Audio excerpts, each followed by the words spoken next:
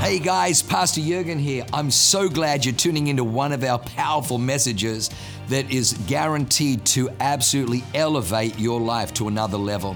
At Awaken, we only want to preach fresh, real, powerful to help you grow stronger in your walk with God, develop your faith so you can take more territory. I'm praying that God blesses you and enriches your soul as you listen to this amazing word from God. God bless you. When I was a little boy, my mom and dad would always ask me this question: Luke, what do you want to be when you grow up? They were asking me to dream about a place I had not yet arrived at. You know, oftentimes parents, when they ask their kids that question, they love to hear their kids say, well, I want to be a doctor, or I want to be a lawyer or an engineer.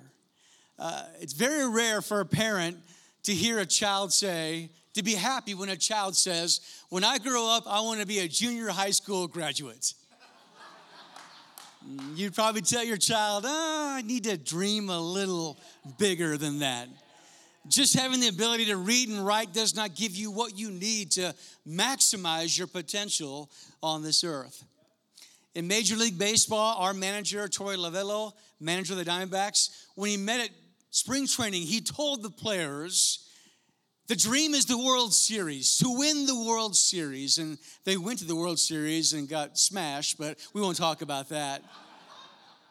If it's basketball, the coach would say the dream is to win the NBA championship. If it's football, they'd say the dream is to win the Super Bowl. In other words, they're being told, I want you to think bigger than just making the team or making the playoffs. We want you to dream about winning the big game. We want you to go for it. We want you to dream big. It's unfortunate that we will often do in the career realm, the financial realm, the educational realm, what we are unwilling to do in the spiritual realm. And that's go for it. We'll give great time and sacrifice and focus to making more money, or maybe get a little title next to our name so we can gain lift and elevation in the eyes of this world's value system, but often at the cost of dreaming big spiritually. My goal today is to get you and me and us to dream big for God, because the truth is, far too many of us have settled as Christians. It's good enough that we go to church or maybe carry a Bible while remaining in spiritual mediocrity, never arriving fully at what He desires to do in and through our lives, because we failed to dream big spiritually. This is why Jesus told His followers in Matthew chapter 6, He said, seek first God's kingdom, and the stuff will come second. In other words, He says, seek my kingdom first. Seek me first. Prioritize me first, and the stuff second. What we do oftentimes as humans is reverse the order. We think of stuff first, and then wherever we can fit Him in, well, He's just lucky to come along for the ride, you know? Now, Jesus is not saying that these other areas of life are not important. They're very important. You got to have a house. You got to have a great job. God wants to bless our lives with things that even money can't even buy. But He says, that stuff comes second. I come first. It's not that it's not legitimate stuff. It's just not first. It's the result of what comes first in our life. So if I were to ask you today, what is your big spiritual dream? Not talking about your career, not talking about the stuff. Again, nothing wrong with stuff. We should never apologize for God blessing our life. Amen. But if I were to ask you, what is your big dream for God? What would you say? Have you thought about it? Or would you say, well, Luke, I don't dream in that category. I only dream in the context of what I want God to do in my life, or, you know, in my finances. I don't dream spiritually for God. Look, just as we want our kids to think big and dream big, God wants you and I, His church, you and I, His kids, to think in big and dream big spiritually. So there's a great story about dreaming bigger I want to share with you here today. It comes from 2 Kings chapter 13. I've been singing way too loud today. I'm losing my voice already. I got one more service after this. Listen to what it says in verse 14. I want you to hold on to this story. I think this will become one of your favorite stories in all the Bible. When Elisha became sick with the illness of which he was about to die, Joash, the king of Israel, came down to him and wept over him and said, "My father, my father."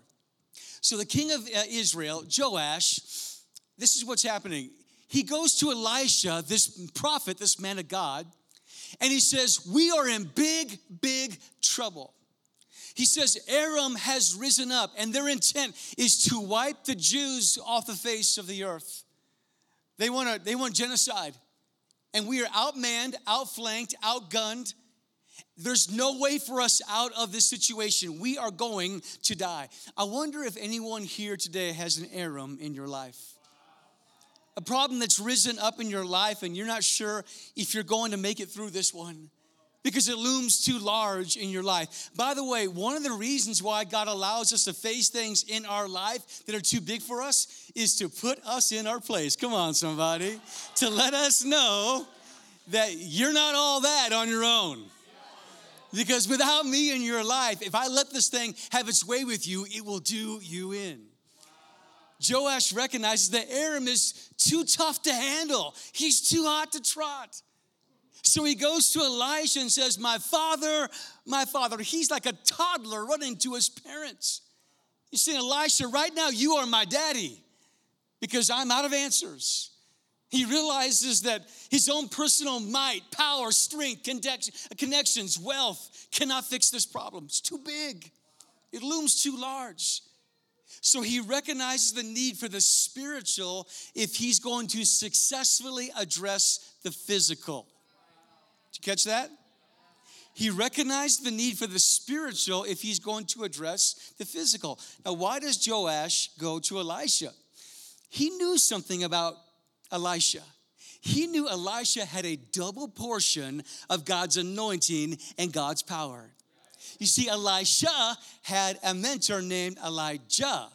And when Elisha saw Elijah about ready to go up to heaven, he said, I saw what God did in your life, Elijah, and I want some of what you had. Ever know somebody who's so close to God, they put God first, and you say, man, I want some of what they have. Elisha says, I not only want some of that, I want twice as much as Elijah had. Oh man, Elisha knew how to dream big spiritually. He didn't just want what he saw, he wanted more than what he saw. So when you read the life of Elisha, you see him doing twice as much as Elijah did because God was happy to find a man or a woman who wanted more of him. He was happy to give more of him. Oh, by the way, God will only give you as much of him as you can handle. We had one time at our dream conference, we had 5,000 pastors there, and we decided to have an old-fashioned blessing line. So we had all of our staff members line up in two lines, and all these pastors were going to pass through this line, and we were going to anoint them with oil and just say, bless you, bless you, bless you. 5,000 pastors. Well, toward the end, there was a young man there from Australia. He had long, dark hair, and when he came through the line, my dad anointed him with oil, and he stopped and said, I want more. So my dad dipped his hand in the bucket and anointed him a second time. He said, no, I want more. So my dad dipped his hand a third time and anointed him a third time. He said, I want more. And it kind of bugged my dad. He took the whole bucket and poured it over his head. He's got oil running down all over, ruined his clothes, running all over the carpets, you know. And it dawned on me that, you know, a lot of times we say, I want more of God. But God's not about to waste himself on someone who doesn't want it. He's not going to let himself just run all over you and onto the ground. He wants to know that your container can contain his glory. Amen. Right? So, Joash says in verse 14, my father, my father. Then he says this. This is a great statement. The chariots of Israel and its horsemen. Now, what does that mean? Well, to understand what he's saying is, you have to go back to 7 chapters to 2 Kings chapter 6. where it's a similar story. Aram once again is trying to kill Elisha and his servant. And so thousands of soldiers are coming over the hillside and they're converging on Elisha's house. And the servant looks out and says, "We're dead. There's no way out of this situation." And I love what Elisha says in verse 17. Then Elisha prayed and said, "Oh Lord, open his eyes that he may see." And the Lord opened the servant's eyes, and he saw, and behold, the mountain was full of horses and chariots of fire all around Elisha. God opened the servant's spiritual eyes, and he could see horses and chariots on fire, daring the Syrians to come near that house. So the reason why Joash went to Elisha is he knew that Elisha had spiritual eyesight. He knew that Elisha could see in the invisible to deal with the visible.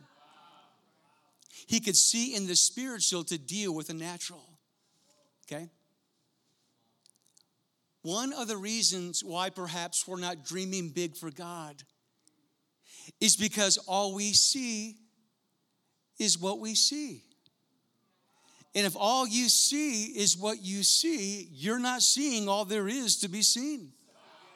Until you become a person, or at least hang out with some folks here at Awaken Church who can see stuff in the spiritual so the physical can be addressed, you will always be limited to the finite natural, because all you're seeing is what you see. And if all you see in this world is what you see, you're not seeing all there is to be seen. It's like if you go into a 3D movie theater. If you walk in, it's vague, it's unclear, it's fuzzy. You're not seeing all there is to be seen because of the nature of the way the movie was made. So they give you 3D glasses so you're able to see what you couldn't see without those glasses. King Joash says, "Look, I need some glasses. And since I have not been to the optometrist or the ophthalmologist, Elisha, tell me what you see. I need some help with this problem that is beyond my human resources. I need someone who can see heaven to bring some chariots and horses on fire to deal with this very physical earthly problem." Until we realize that the spiritual must precede the physical, until we live with that, friends, not just as an event on Sundays or Wednesdays, but as a way of life, how we roll in life, then we will always be limited to what we can see. And again, if all you see is what you see, you're not seeing all there is to be seen. So King Joash says to Elisha, "What am I to do?" Now, I love this. This story gets really good. Verse 15, Elisha said to him, "Take a bow and arrows." So he took a bow and arrows. These are weapons of war. They're not spiritual. They're just natural weapons of war. You have natural things every day in your business, in your home, natural things. Then he said to the king of Israel, "Put your hand on the bow." And he put his hand on it. Then Elisha, the man of God, laid his hands on the king's hands. Got the picture? This is called sharing the anointing. You may not have what you need, but you know someone who does. That's why you need a small group here at the church. Come on, somebody. That's why you need relationships in the church. Elisha spiritually wraps the anointing of God around Joash's hands physically over a natural weapon of war. Look at verse 17. He said, "Open the window toward the east." Why the east? Because that's where Aram is coming from. They're coming from the east. And he opened it. Then Elisha said, "Shoot." And he shot. Okay, what's going on here? Elisha tells King Joash, "Look, you came to me running from Aram because you said they're too big. They're too strong. They're going to overwhelm you. But we are going to flip this script. We are moving from defense to offense. They're coming at you. We're firing a weapon back at them." Remember when David faced Goliath? It says that he ran toward Goliath while King Saul and the soldiers ran away from Goliath. Why? Because David knew that God was inserted into the equation. And he moved from defense to offense. When my little girl, Annalise, she was about 5, 6 years old, she loved to read. So one day I took her to Barnes & Noble, and we bought her a new book, and we were leaving, and there was a little half wall outside the store, and she jumped up on the wall. She's just happy-go-lucky, in a different world. She's just walking on the wall, flinging her hands like this, And while she's walking, there was a man at the end who was locking up his bike, and she wasn't paying attention. She accidentally flung her hand and caught his glasses and knocked his glasses off his face. This guy freaks out on this 5-year-old girl. He's powering up on her.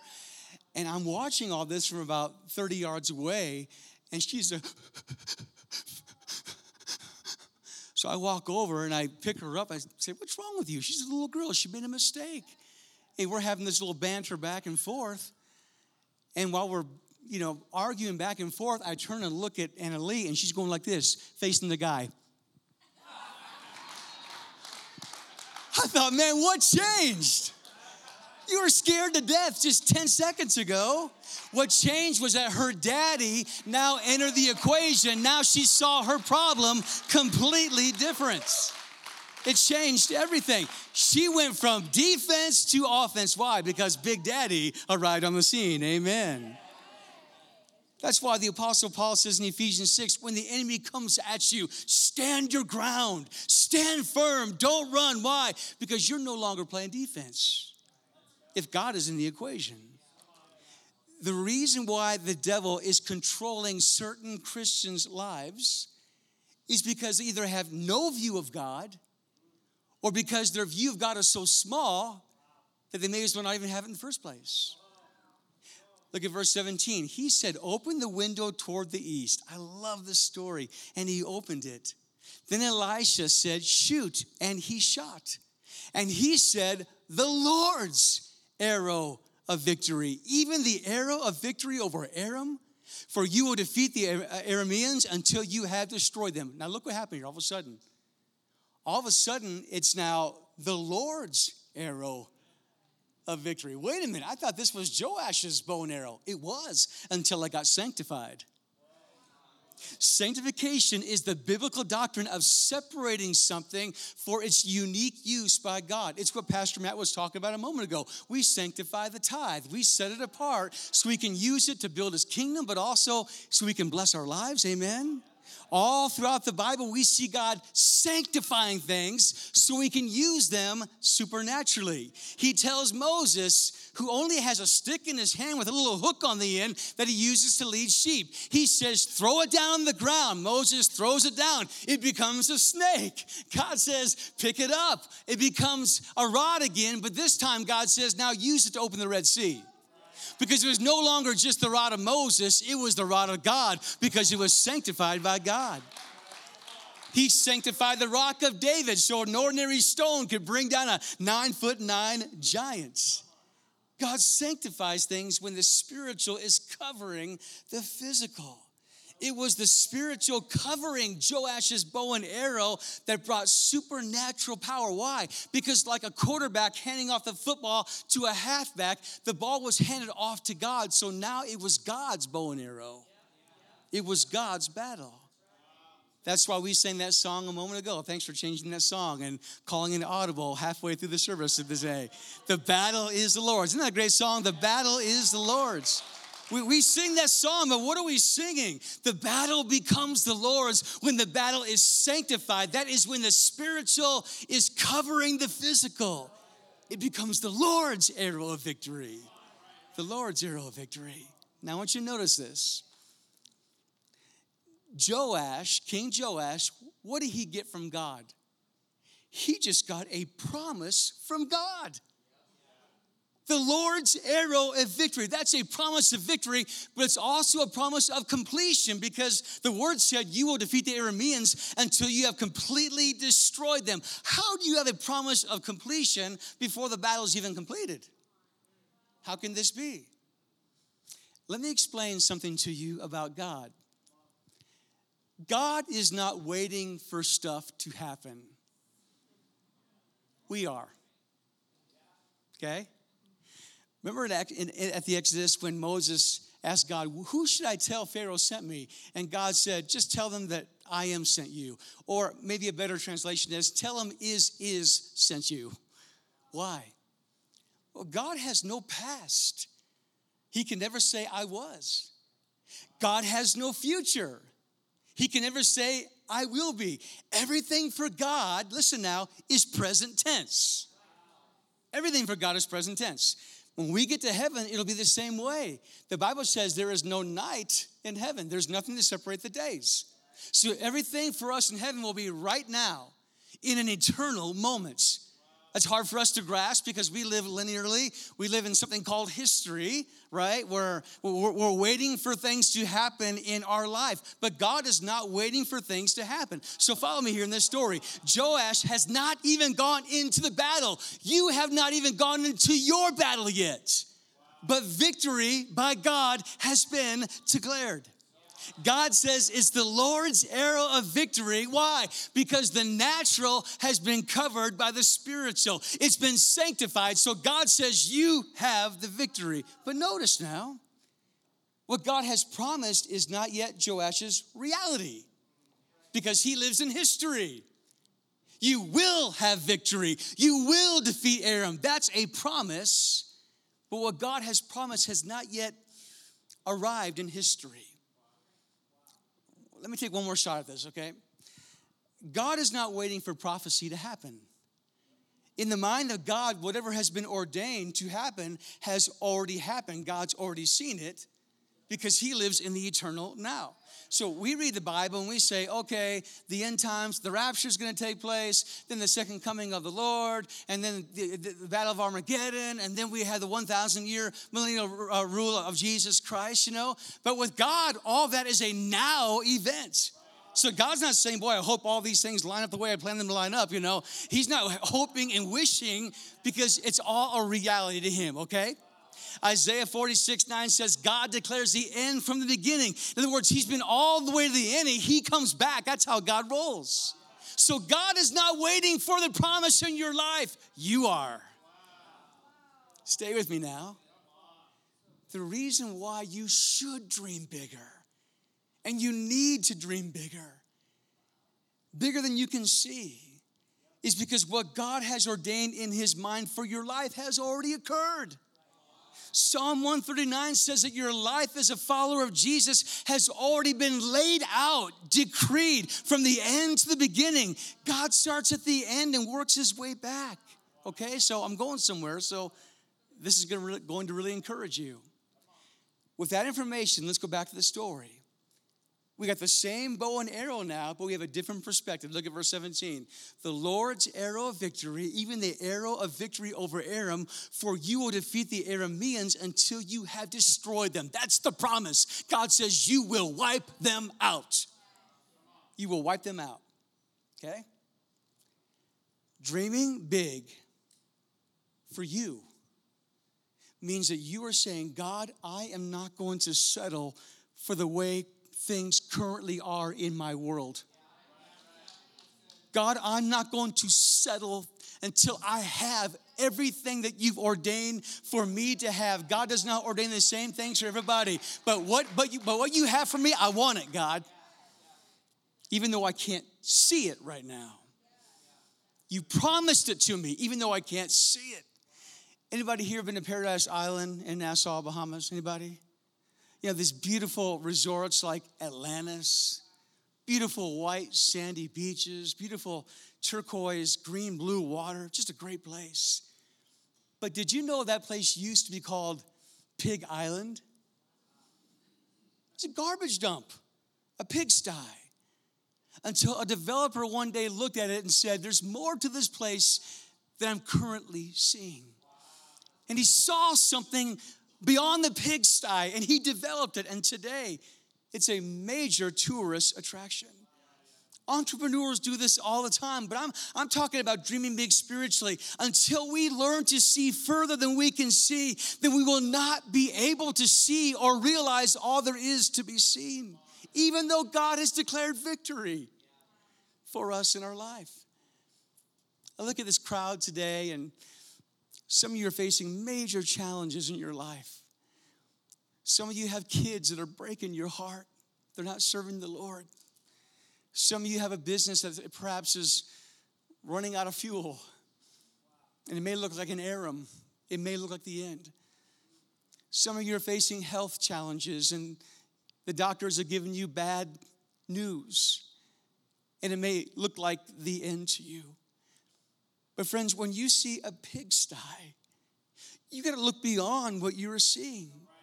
Because if all you see is what you see, you're not seeing all there is to be seen. And what so many Christians are doing is bemoaning the fact that things are challenging and tough rather than seeing beyond it and believing beyond it and dreaming bigger spiritually.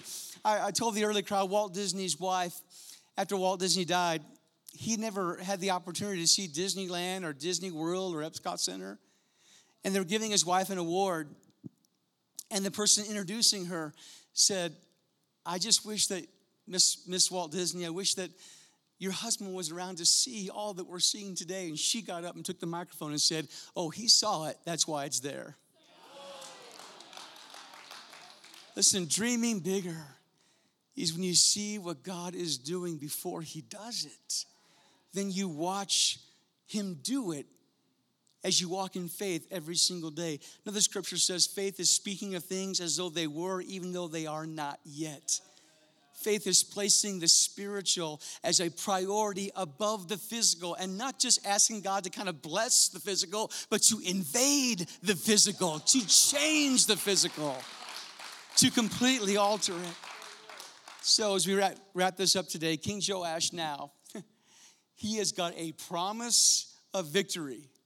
Can you imagine King Joash if he were in church? Praise the Lord, Pastor. He's able. Praise him. I've got the victory. That's what folks say all the time when they're in church and they hear a good word. I've got the victory. They raise their hands and praise the Lord and they shout and they walk out and live in defeat. So evidently, just praising the Lord because the preacher says we have victory isn't enough. Because Elisha gave him the word. He said, you got the victory. The battle is the Lord's. He got the good word. You're going to wipe him out completely. He gives him one more thing to do. Now catch this. Verse 18. Then he said, take the arrows. He's got a quiver full of arrows. And he took them and he said to the king of Israel, strike the ground. And he struck the ground 3 times and stopped. Everybody say stopped. Stopped. So boom, boom, boom, 3 times and he stops. Verse 19, so the man of God was angry at him and said, you should have struck it 5 or 6 times. Then you would have struck Aram until you have destroyed it. But now you shall only strike Aram 3 times. Don't miss this final principle. This is the hinge on which the whole message swings right here. Here's the principle. God's promises for your future that have already been declared are in your reach, but they're not yet in your hand. God's promises are in your reach because if God said it, it's going to happen. God doesn't lie. If God said it, it's true, which means it's gettable. It's in your reach. But when he makes a promise to you while it's in your reach, it may not be in your hand because he wants to see you walk by faith to go out and get it. He wants to see that you believe his word enough to go out and get it. He wants to see you act in sequence to arrive at what the promise declared. And so many people say amen to the victory promise. They still don't get the victory because they don't go out and get the promise that's within their reach, but not in their hand. You know, the Bible says that God feeds the birds, right? You believe that? God feeds the birds. When was the last time you saw a bird on a branch going like this? You're never going to see that, right? Because even the bird knows that God promises to feed them, but the bird knows he's got to go out and find the worm that God promised to give to him. He wants to see movement. Joash takes 3 of the arrows and he shoots them. Get the picture. And the preacher is ticked off. Why? He says, King Joash, you're not taking God seriously. I said shoot the arrows until you destroy them, which means you're going to use all your arrows, but you only went halfway. You're just playing games with God. You're just doing enough to make it look like you're serious. You're just giving the impression that you believe God and his promises, but you have not gone all the way. You have not given it your very best. You haven't gone for it spiritually. It's kind of like parents. We tell our kids, go clean your room. And they go in there and they make the bed, but leave all the clothes on the floor. Or they pick up all the clothes and they don't make the bed. Then they come out and they want full credit for the job they did. And you're ticked off. Why are you angry? They're saying, well, at least we did something. You're angry because they're just playing you. They're not taking you seriously. In other words, you're saying, finish the job. Do it all the way. What a lot of people do sometimes is, not here to awaken, because I know you guys are so spiritual here, but at our church in Phoenix, what they do is they love what the promise says. We have the victory. The battle is the Lord. He's my rock, my sword, my shield. He's my wheel in the middle of the wheel. He's so high, you can't get over him. He's so low, you can't get below him. He's so wide, you can't get around him. And they talk a good game, but they walk out of church and they want to go halfway with God, part of the way with God. They don't go all the way, and they wonder why God hasn't come through for them. But he's looking for people who will go all the way with him.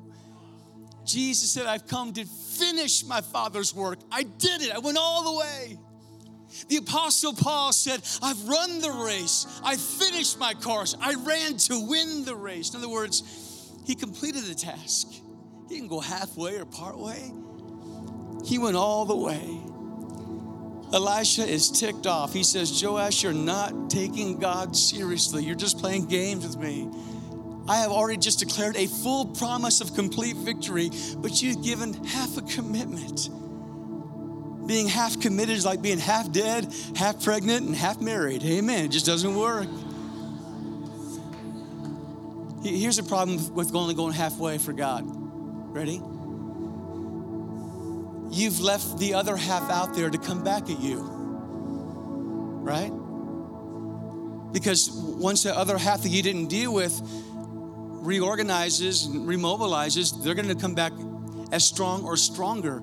I think sometimes because we didn't go all the way with God, we still have that thing out there that keeps popping up in our life.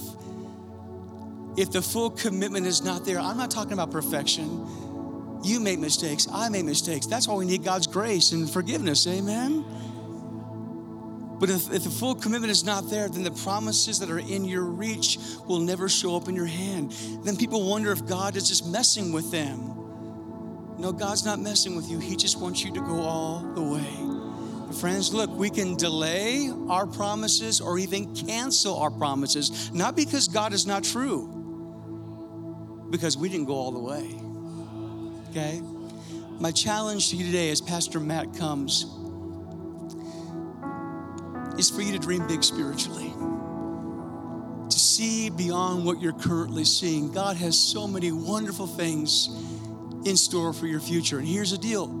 In God's eyes, they already are done. They're decreed, they're declared.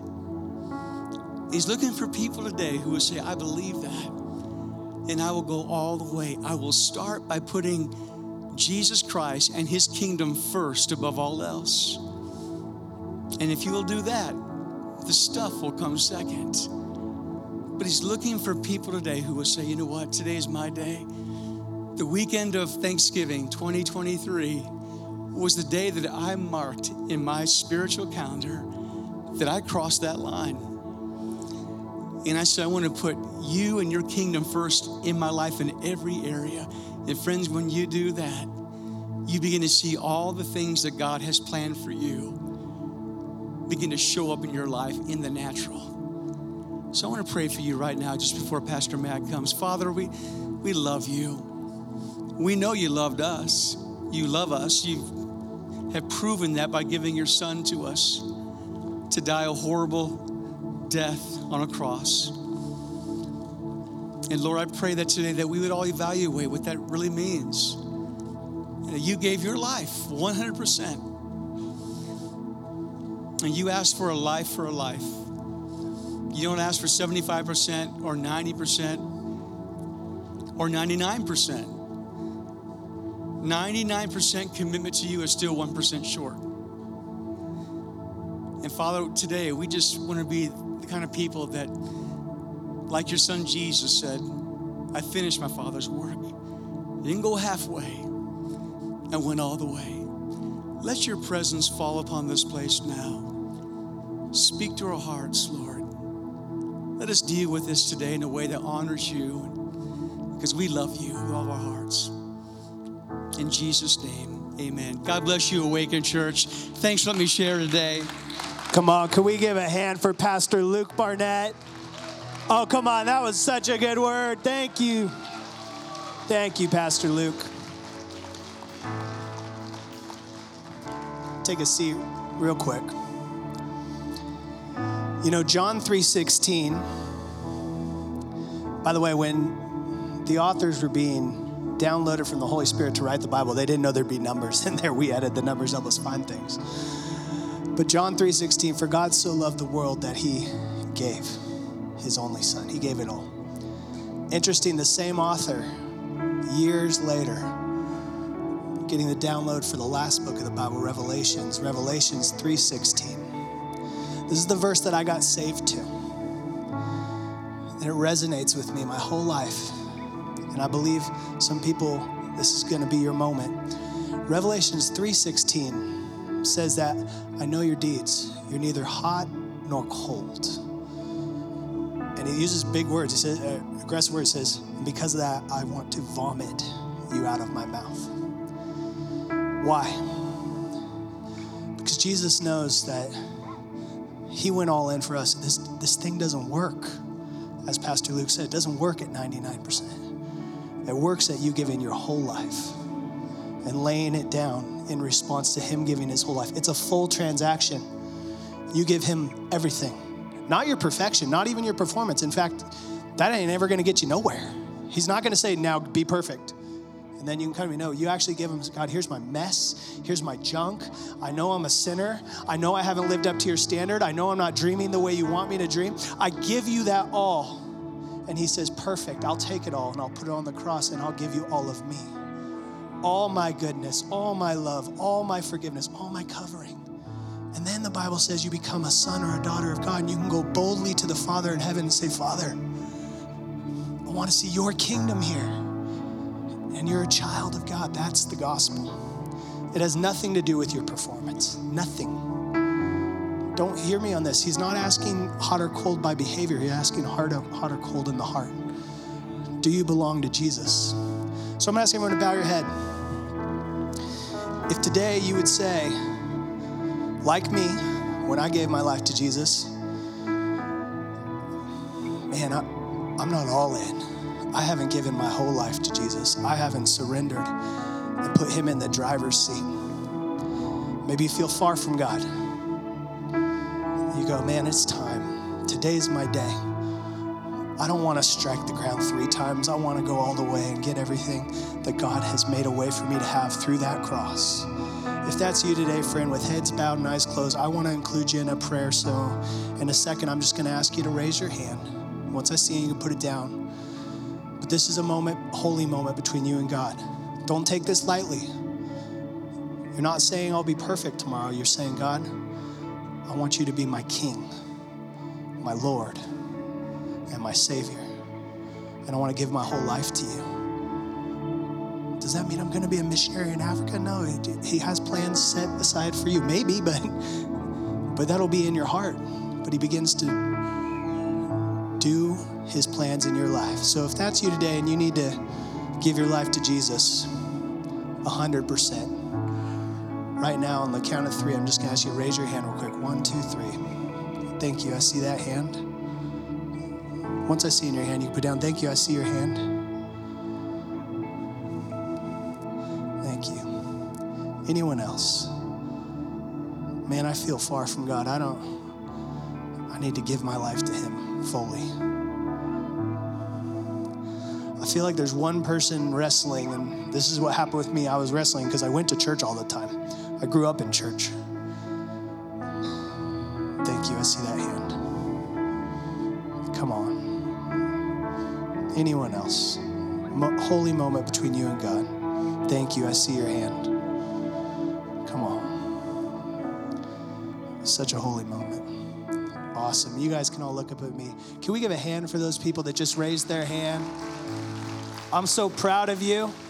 You are in a family of people that have done the same thing, and we are on a journey to grab everything God has for us. You've got a community here that wants to be in your world. We've got connect groups. We've got people that you don't do this alone. This isn't the finish line. This is the starting point. Let's all stand to our feet. If you raised your hand today, we're going to pray a prayer all together out loud. For those of you who have already believers, you can pray it out loud with them just so they don't feel alone. But we're going to pray this prayer real quick, and then we're going to dismiss service. So pray with me. Dear Jesus, this morning, the week of Thanksgiving, I surrender to your love, and I give my whole life to you. I believe that you died on that cross for my sins, and because you paid that price, I am now a child of God. I repent of my sins. I give you my life. Come into my heart. Fill me with your Holy Spirit. And I thank you that today, heaven is my home. I'm a child of God. I'm yours. In Jesus' name, amen. Amen. Wow, what an amazing word. I hope you enjoyed that as much as I did. Hey, listen, for more information about our church, go to www.awakenchurch.com or subscribe to our YouTube channel if you haven't already, and download our app. It is amazing. It is chock full of incredible messages, information about upcoming events, and you can even support our ministry if you feel so inclined. We loved having you with us today. We look forward to seeing you again. God bless you. Live a life that is transformative. Bye for now.